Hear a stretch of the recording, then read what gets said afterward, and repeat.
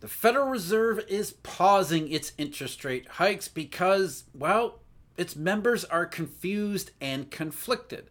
There's a group of them that want to be ultra hawkish, ultra aggressive, pointing to especially core consumer price numbers, while others say, well, this banking system, this banking crisis, it might not be over, and we don't know yet exactly what the fullest extent of it will be in terms of fallout in the real economy. But over in Europe, the Europeans said, no, we're not pausing, we're not waiting, we're going to be ultra aggressive, ultra buying into that core consumer price story. But over in China, the Chinese are moving in the exact opposite direction. China is now actively cutting interest rates and becoming a little bit panicky in the way they're responding to conditions in the real economy. It is central bank bedlam, especially in the world's three largest economies, all looking at the situation and coming to different conclusions because of one common theme. The global economy is indeed coming apart, but it's doing so before consumer price numbers, especially in the West, get back to where central banks want them to be. So the central banks in the West who have had consumer price problems are focusing on those, though they can see the economic weakness that the Chinese are able to focus exclusively on because they haven't had the same consumer price issue.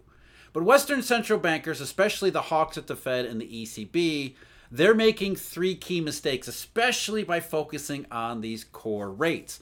And those mistakes are, first, by focusing on the core rate, they're dismissing the signal that we're getting from especially oil prices. Oil prices going lower somehow doesn't represent inflation to these people when oil prices going higher absolutely did just a little while ago. They're also making the mistake in believing that core prices in particular, but overall consumer prices, they come down in some kind of linear or straight line fashion, when history shows that's not the case at all. In fact, if you look back through history, what you see is that consumer prices, particularly core prices, they don't break down until the end. They're the last things that actually show up in a deflationary recession. And the third mistake is the usual one, not understanding what consumer prices are all about. Central bankers always point to the labor market, thinking there's some kind of Phillips curve relationship here. In hiking their interest rates today, the ECB basically came out and blatantly stated two of those three mistakes in their statement. Indicators of underlying price pressures remain strong, although some show tentative signs of softening. Staff have revised their predictions for inflation, excluding energy and food, that's the core rate, especially for this year and next year, owing to past upward surprises and the implications of the robust labor market for the speed of disinflation. So again, Phillips curve labor market, and as we talked about yesterday, this labor market might be even more lagging and behind the times than normal because of labor hoarding. Now recall back, I mentioned this before, depending upon core prices to tell you what the what's likely to happen in consumer prices and the overall economy is a fool's errand. In 2008, the core US PCE deflator, that stayed relatively steady all the way until August and September 2008 and really didn't take a turn into disinflation, really deflation, until October 2008, when the worst of the worst economic and financial and monetary circumstances all combined at the same time. The same thing in Europe. If you look at Europe's core HICP rate, or Harmonized Index of Consumer Prices, largely the same. In fact, it was even more lagging, even more backward looking, because the core PCE rate year over year had been relatively steady between 1.8, 1.92% until January of 2009. It wouldn't get under 1% year over year until January of 2010.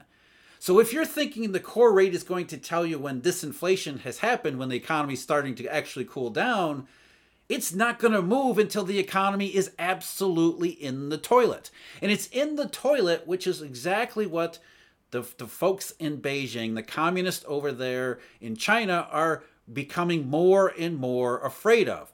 So while the ECB is aggressively hiking, the Fed doesn't know if it wants to hike or pause or hike or do whatever just now. The PBOC lowered its MLF rate.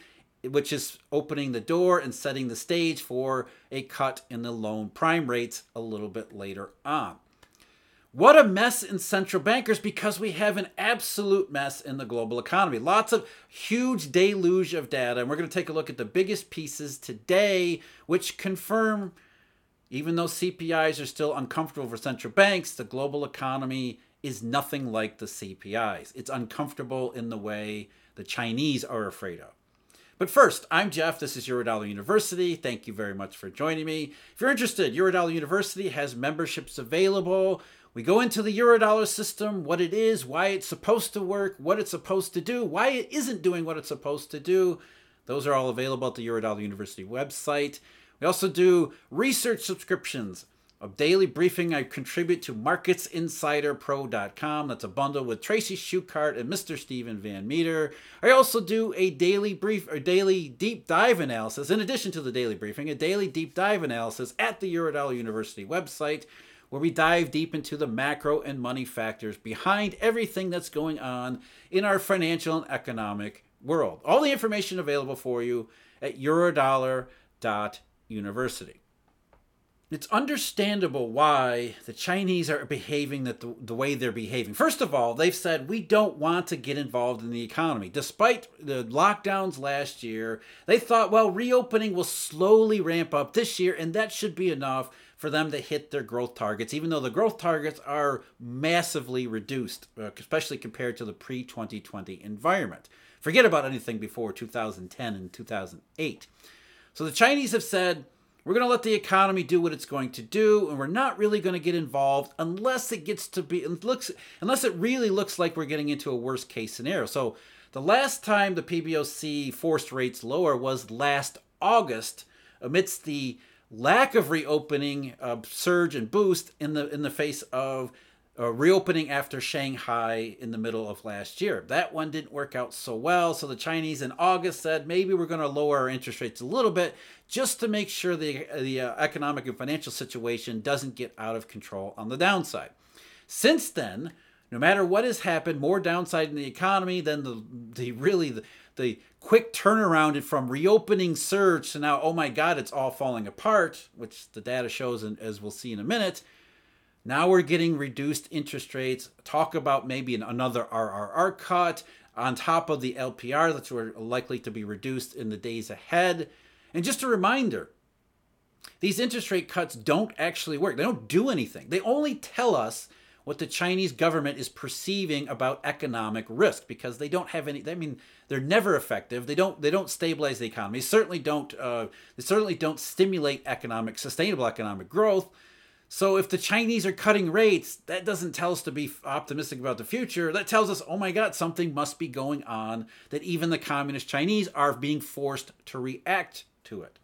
And today's data, on top of the credit data that we got earlier in the week, in fact, the NBS, or the National Bureau of Statistics over there, made it a repeated point to point out the global economic environment, because it's easier to point the finger at somebody else than it is to say, hey, everything that we've been trying to do, including reopening, just hasn't done the trick. The NBS spokesperson started out by saying the international environment is complicated and severe, and the overall growth of the world economy is sluggish.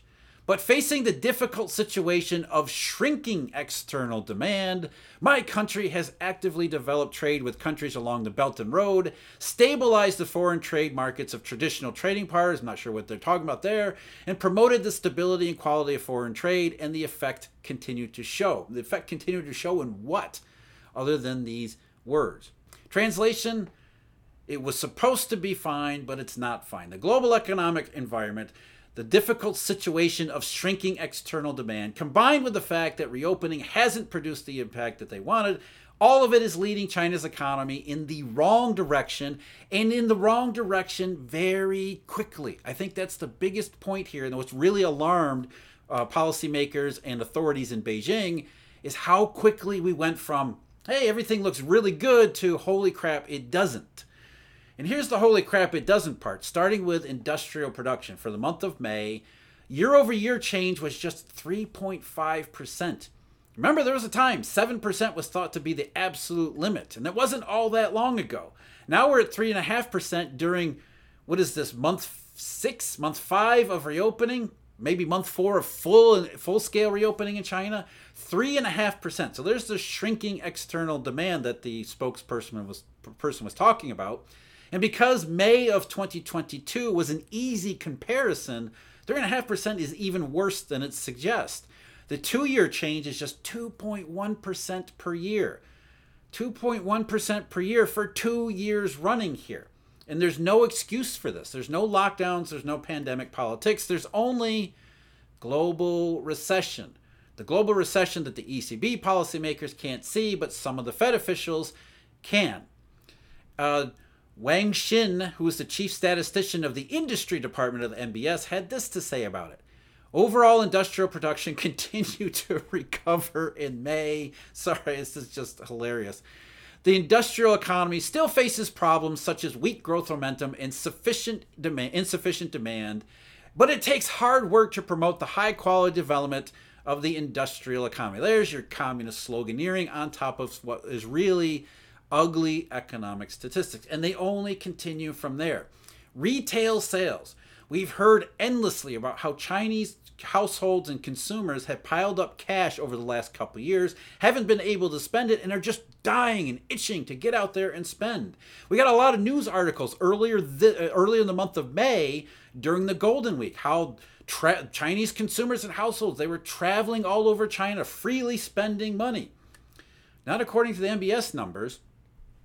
The NBS says that retail sales were up 12.7% from last May, which again sounds terrific until you realize that last May retail sales had been down by 6.7%. That means on a 2-year basis, so May 2023 compared to May 2021, nominal retail sales are up just 5.1%. That's 2.5% per year, which is even worse than the 2.6% 2-year change per year in April, last month. The big one, though, might be even beyond industrial production, even beyond weak retail sales, fixed asset investment. Like Chinese credit, fixed asset investment has really fallen off, especially in April and May, which makes sense because a lot of fixed asset investment requires funding. So no borrowing, no lending, no activity. The numbers here are just incredibly weak. Fixed asset investment on an accumulated basis, so this is total investment across the Chinese economy, both public as well as private. And this is accumulated, which means year to date. So January all the way through the end of May, those 5 months combined compared to the same 5 months in 2022, which were not a good 5 months in 2022. Fixed asset investment on a cumulative basis, just 4.0%. And that's down sharply from April, where the accumulated rate was 4.7 and 5.1 in March. To see accumulated numbers fall this quickly tells you how fast fixed asset investment is falling off as those accumulated numbers go down. The accumulated rate for private fixed asset investment was minus 0.1%, a minus accumulated rate. That's something we haven't seen outside of the weakest periods in China's recent economic history. No wonder they're panicking in Beijing.